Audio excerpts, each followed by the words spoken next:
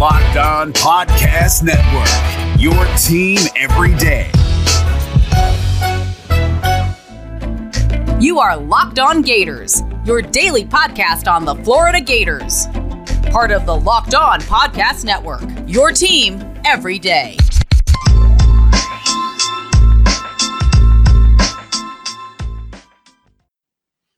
Hello and welcome to another episode of Locked On Gators, part of the Locked On Podcast Network, your team every day. By the way, I love my little intro, I don't know, I feel like sea walking every time I hear it. Happy Friday. I am Brandon Olson. You can find me on Twitter at WNS_Brandon. I'm also the founder of Whole9Sports.com, where you can find all of my written work today. For the first segment, I'll be joined by Aaron Freeman of Locked On Falcons to start the show and talk about the Gators that are on the Falcons roster, how they've been this preseason, all that stuff, cute, yada, yada, yada.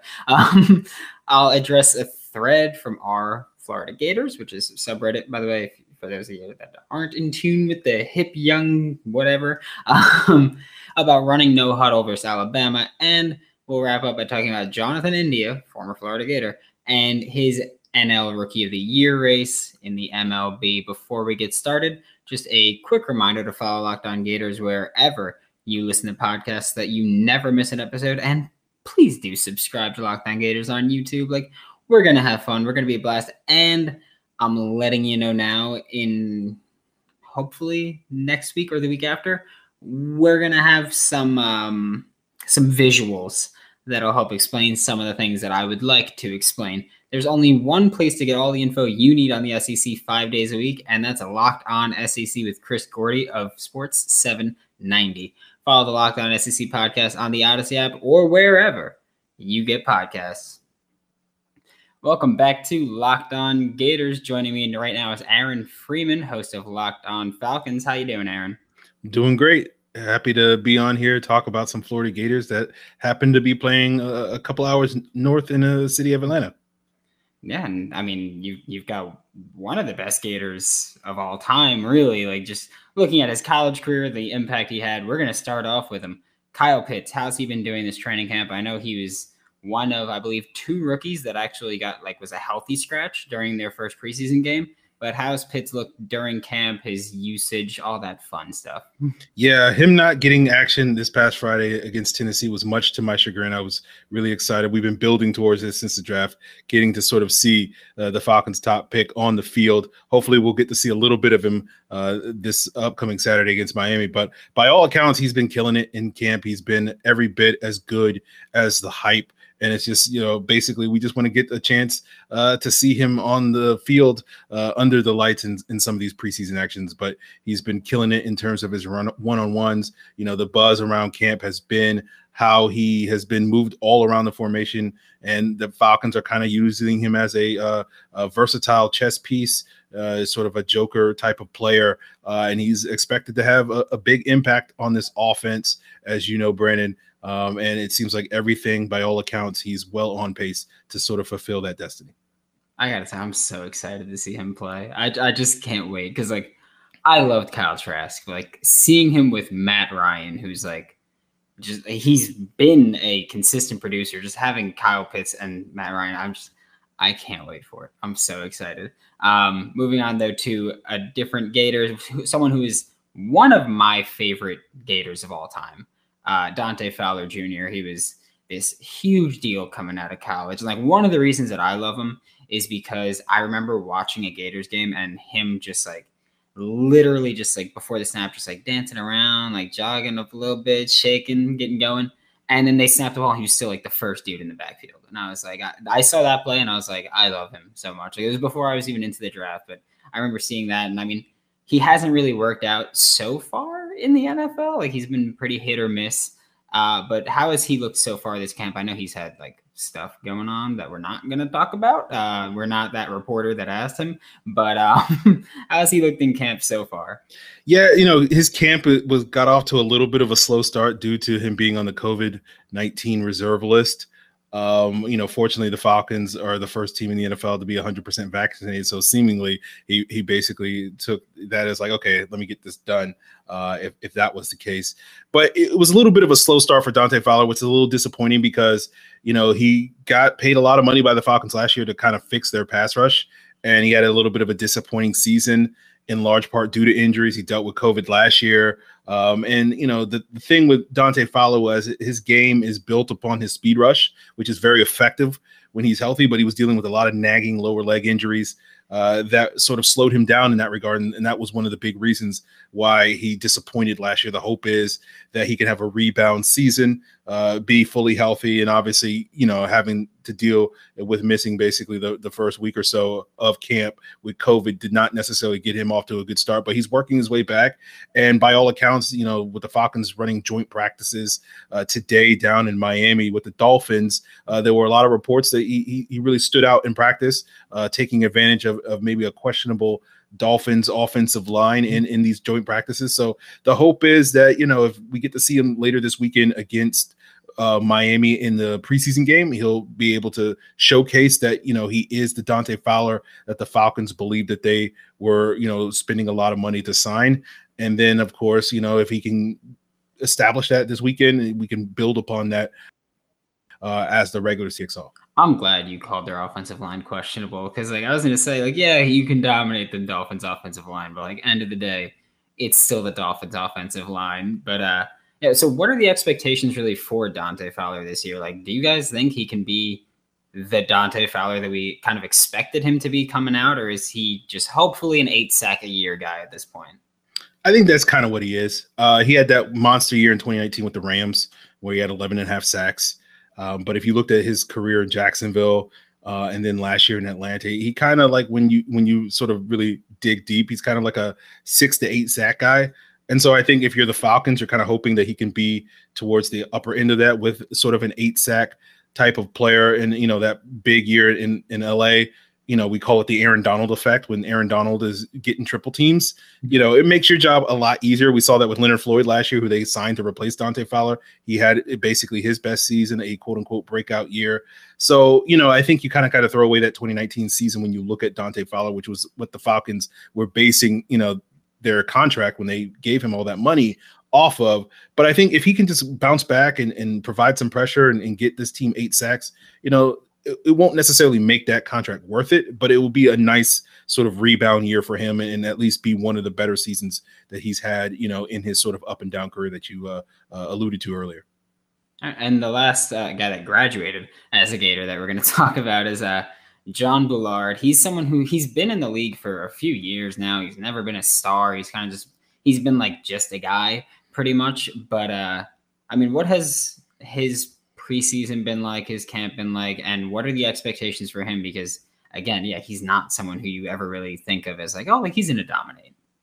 Yeah, Bullard was an interesting signing because the Falcons needed some depth on their D line, but they have some guys already. And so he was entering camp kind of I guess I wouldn't say firmly on the bubble, but he was one of those guys that you weren't sure if he was going to stick on the team. He was just kind of a guy that this coaching staff, given that they sort of plucked some coaches from Chicago where Bullard was earlier, they were familiar with, and they knew that he can come in and compete and push for a job. And so far, he seems like all accounts is that he is doing that.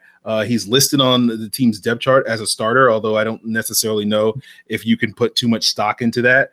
But I think he's a guy that could wind up sticking on this roster. He did have a sack in the preseason game against the Titans last week. And so that was a good, solid start for him. And so I think he's a guy that I would, sitting here today, sort of doing these roster breakdowns, I have put him on my 53-man Falcons roster prediction, but he's kind of a guy, if he does wind up making it, he'll probably be one of the last 2 or 3 guys on that list.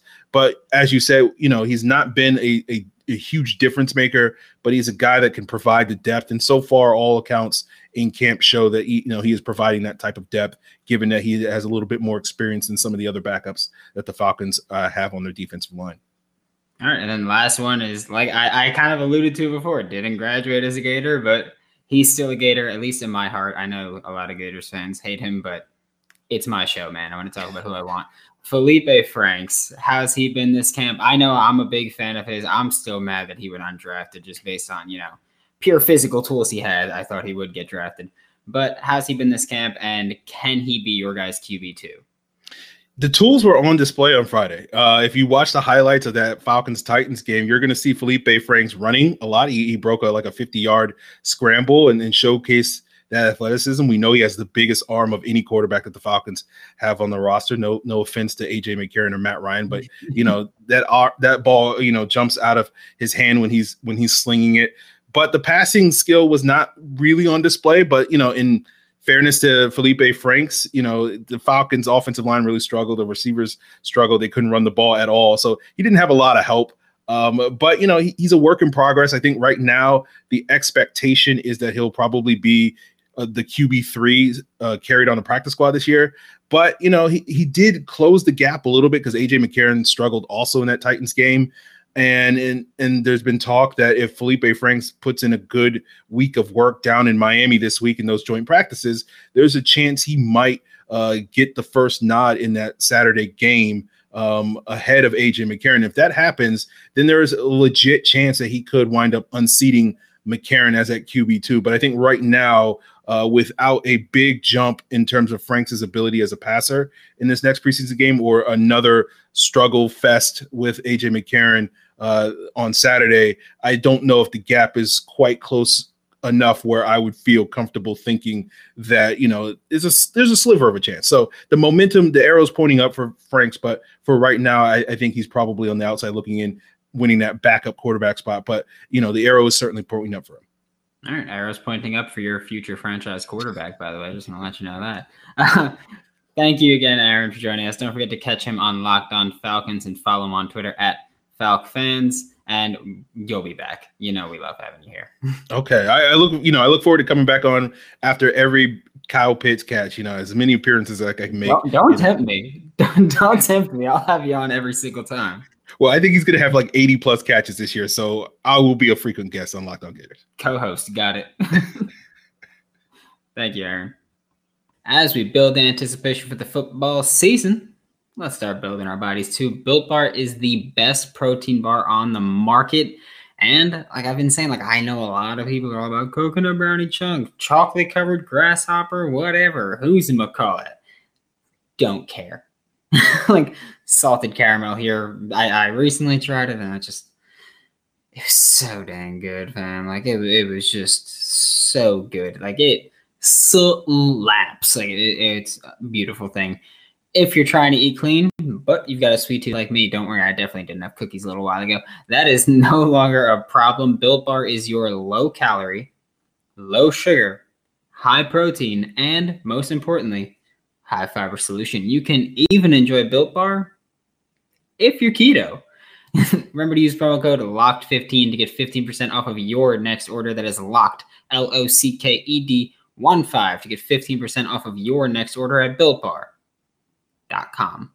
And the second segment of today's show, of course, we're talking about, like I mentioned, the thread that's on our Florida Gators, which is the Florida Gators subreddit. User Gator Steve asked if the Gators should be using no huddle against Alabama. We'll get into that a little bit because, no huddle is certainly an option, but there come with, pros and cons along the way. The biggest pros are obviously that Alabama likes to rotate their players incessantly. It is, as someone who has to watch Alabama, film and just for the draft and for Gator stuff, they are so annoying. I would just like to clarify that one. So running no huddle could prevent them from doing that, which is great. And Alabama plays a very complex defense, so running no huddle could hopefully cause some confusion. But like I said, they rotate in players incessantly. But unless we run no huddle when they have their worst 5 stars on the field, then it's just running no huddle against other elite college football players. So I don't think that that's really that effective. I think maybe we can tire them out a bit, but at that point, our offense will probably also be tired. So probably not ideal to do that. And, we can try to cause confusion and force the Tide to recognize the offense, read the play, react, and adapt because their calls are, my goodness, so overly complex and so confusing. Their defense make their players react, could cause a little bit of confusion, could cause a misstep and lead to a big play here. But I feel like that's a pretty solid strategy, but I don't want to rely on hoping for a busted coverage, if that makes sense. Like I want us to win because we're the better team and the better coach team and the better whatever. I don't want to win because we just, got a few busted coverages. Like I want to beat them.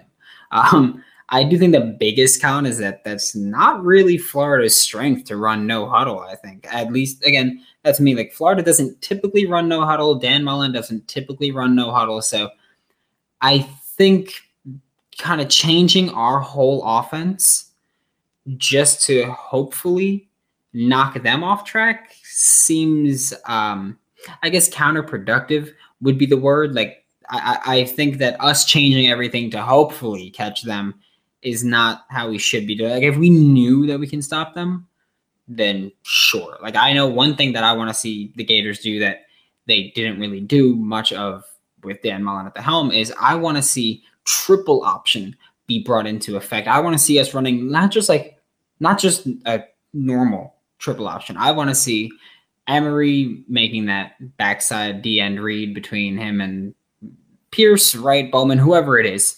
And I want to see him maybe have that slot shovel option, or just not even slot shovel, just another option to toss it to there, because I think that would really get the defense going. And like I mentioned, this defense is so complex and so confusing that, if we can get them to just have to react to things, I think we might actually be at the advantage there.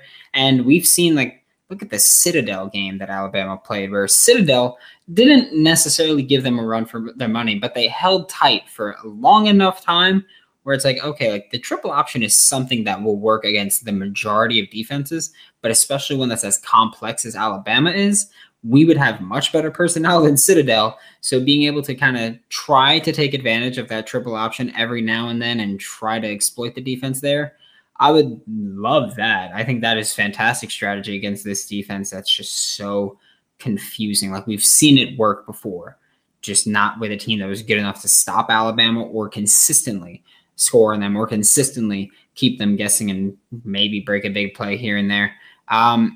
Also, we're hopefully going to be a team that has a strong, balanced attack, including running the ball consistently.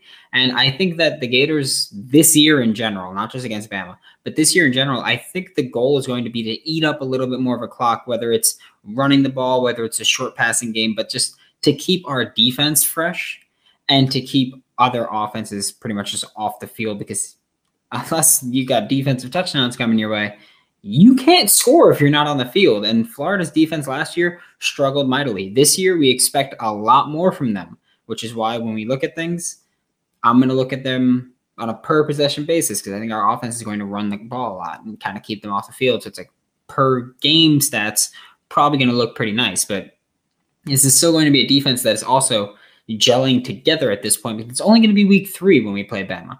So this defense is still going to be trying to find their footing. And I mean, you can run into some problems. Bama's been a buzzsaw lately on offense and defense. So I don't know if it's the best strategy to kind of keep our offense off the field by scoring as quick as possible or going no huddle as often as we did. And last year, we had an offense that even when not going up tempo, we would be off the field very quickly from scores, and defense would be tired coming back on the field and get exploited. So I'd like to avoid that by hopefully killing a bit more clock and dominating a bit more on the ground this year.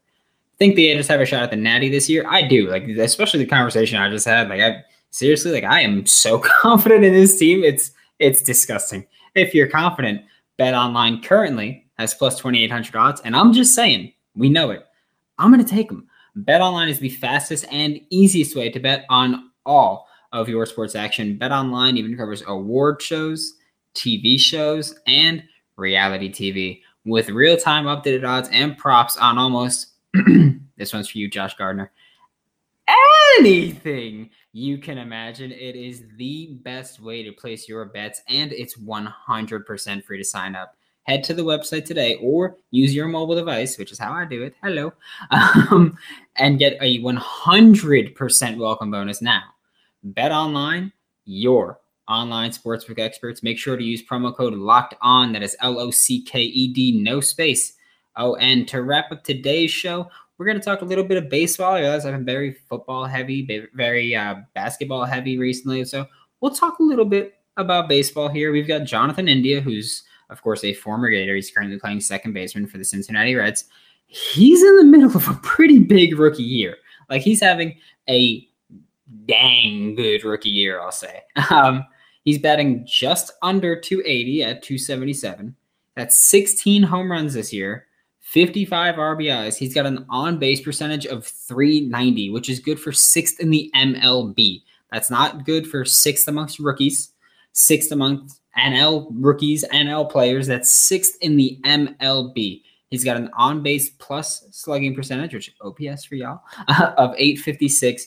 And big, this one's like huge. He is leading the league in times being hit by a pitch. I don't know what he did to deserve that. I'm pretty sure Pete Alonso's rookie year, he also led the league in being hit by a pitch, which is like, wow, there's good Gators players, I guess. Jonathan India was also the July Rookie of the Month. He's been making a very strong campaign. I'm going to talk about 2 other Rookie of the Year candidates that I've been hearing about here and there, but I'm not super confident in either of them. We've got Jazz Chisholm, who's a second baseman / shortstop for the Marlins. He's batting 256, which is worse than Jonathan India. He's got 13 home runs, which is worse than Jonathan India. He's got 39 RBIs, which is worse than Jonathan India. He's got an on-base percentage of 316, which is worse than Jonathan India. He's got an OPS of 752, which is, let's see, calculator. Yeah, okay. 752 is lower than 856. Yeah, I thought so, but I just had to make sure. And Jazz Chisholm is leading the league in one thing. I mean, granted, so is Jonathan India, but Jazz Chisholm is leading the league in one thing. Times caught stealing as a base runner, so not super confident in him there. There's also Trevor Rogers, who is a pitcher for the Marlins. He's someone that people have talked about as a potential Cy Young guy. Not anymore, I'm going to say. He was an all-star this year, which is fantastic for your rookie year. Chisholm and Rogers they both played last year, but not enough to qualify as being active players. So they're still technically rookies. Baseball is kind of weird with that, but it is what it is. So Trevor Rogers, an all-star this year, which is fantastic for a rookie. He's currently got a 7-6 record. But honestly, I don't fault him for that, mainly because I'm a Mets fan. I've seen Jacob deGrom have absolutely dominant performances and struggle to stay above 500 for a bit. So I get it. Like, I'm not going to fault him for that because he's pitched well. Like, I'm not saying he hasn't done that. He's pitched very well. His record just doesn't reflect that, which is fine. Like, I don't care about that. He's very consistent. He's almost guaranteed to give up 2 earned runs in every outing, or at least over his last 8 or so, whether he pitches 3 innings or 6 innings. Like, that's pretty much been his range over the last 8 games or his last 8 starts. And it's almost always 2 earned runs. It's pretty impressive, honestly, like that level of consistency. I mentioned Jacob deGrom before, being a reason that I can't fault Trevor Rogers for his record, which is fine. But I will say the big difference there is that Jacob deGrom will pitch 8 innings and maybe get a loss, maybe not get a no decision, whatever. Trevor Rogers, he struggles to get to the halfway point half these games. And it's like, I don't see how that could be Rookie of the Year. So Jazz Chisholm, worse than Jonathan India in just about every way. He's a slightly better fielder. I did get it wrong when I said that Jonathan India only leads the league in one thing. He does also lead the league in errors. However, that's only, or error amongst second basemen. However, that's only one worse than Jazz Chisholm. So that's not a huge arguing point or a selling point for Jazz Chisholm. Trevor Rogers he's been good. I don't think he's been great. Like, he's had good performances, but I believe it was his last outing. He went like 3 2/3 of an inning and had 2 earned runs allowed before getting taken out. And of course, yeah, like that wasn't just a normal takeout, but whatever. This isn't Locked On Trevor Rogers or Marlins. But I will say, yeah, Jonathan India to me is rookie of the year in the NL at least. I think he's had a very solid year, very efficient year for the most part. Offensively, he's had an efficient year, but I feel like defense is something that comes along more than offense does once you get to the majors. So, I mean, I'm cool with it. That about does it for today's episode of Locked On Gators. Join me Monday as we're talking safeties, unless something pops up and I decide to change the topic, then sure. Then we're talking safeties Monday. Once again, my name is Brandon Olson. You can find me on Twitter at WNS_Brandon. You can find all of my written work with Whole Nine Sports as WHOLENINE Sports. And yeah, don't forget to subscribe here. Like, even if, like, I'll say for this, for at least a little while, less ads are on YouTube. If that's convincing you, I'll say at least for a little while, less ads are on YouTube, so you can kind of skip that a little bit. I'm just saying, you know, I'm just saying for your benefit. Be sure to check out Locked On Falcons, hosted by Aaron Freeman, part of the Locked On Podcast Network. If you want to hear more awesome content from Aaron, like you heard in the first segment today, and more updates on how Florida Gators in Atlanta are performing, don't miss Locked On Falcons. Betting on the Gators doesn't have to be a guessing game if you listen to the new Locked On Bets podcast hosted by your boy Q and handicapping expert Lee Sterling. Get daily picks, blowout specials, wrong team favorite picks, and Lee Sterling's lock of the day. Follow the Locked On Bets podcast brought to you by betonline.ag wherever you get podcasts.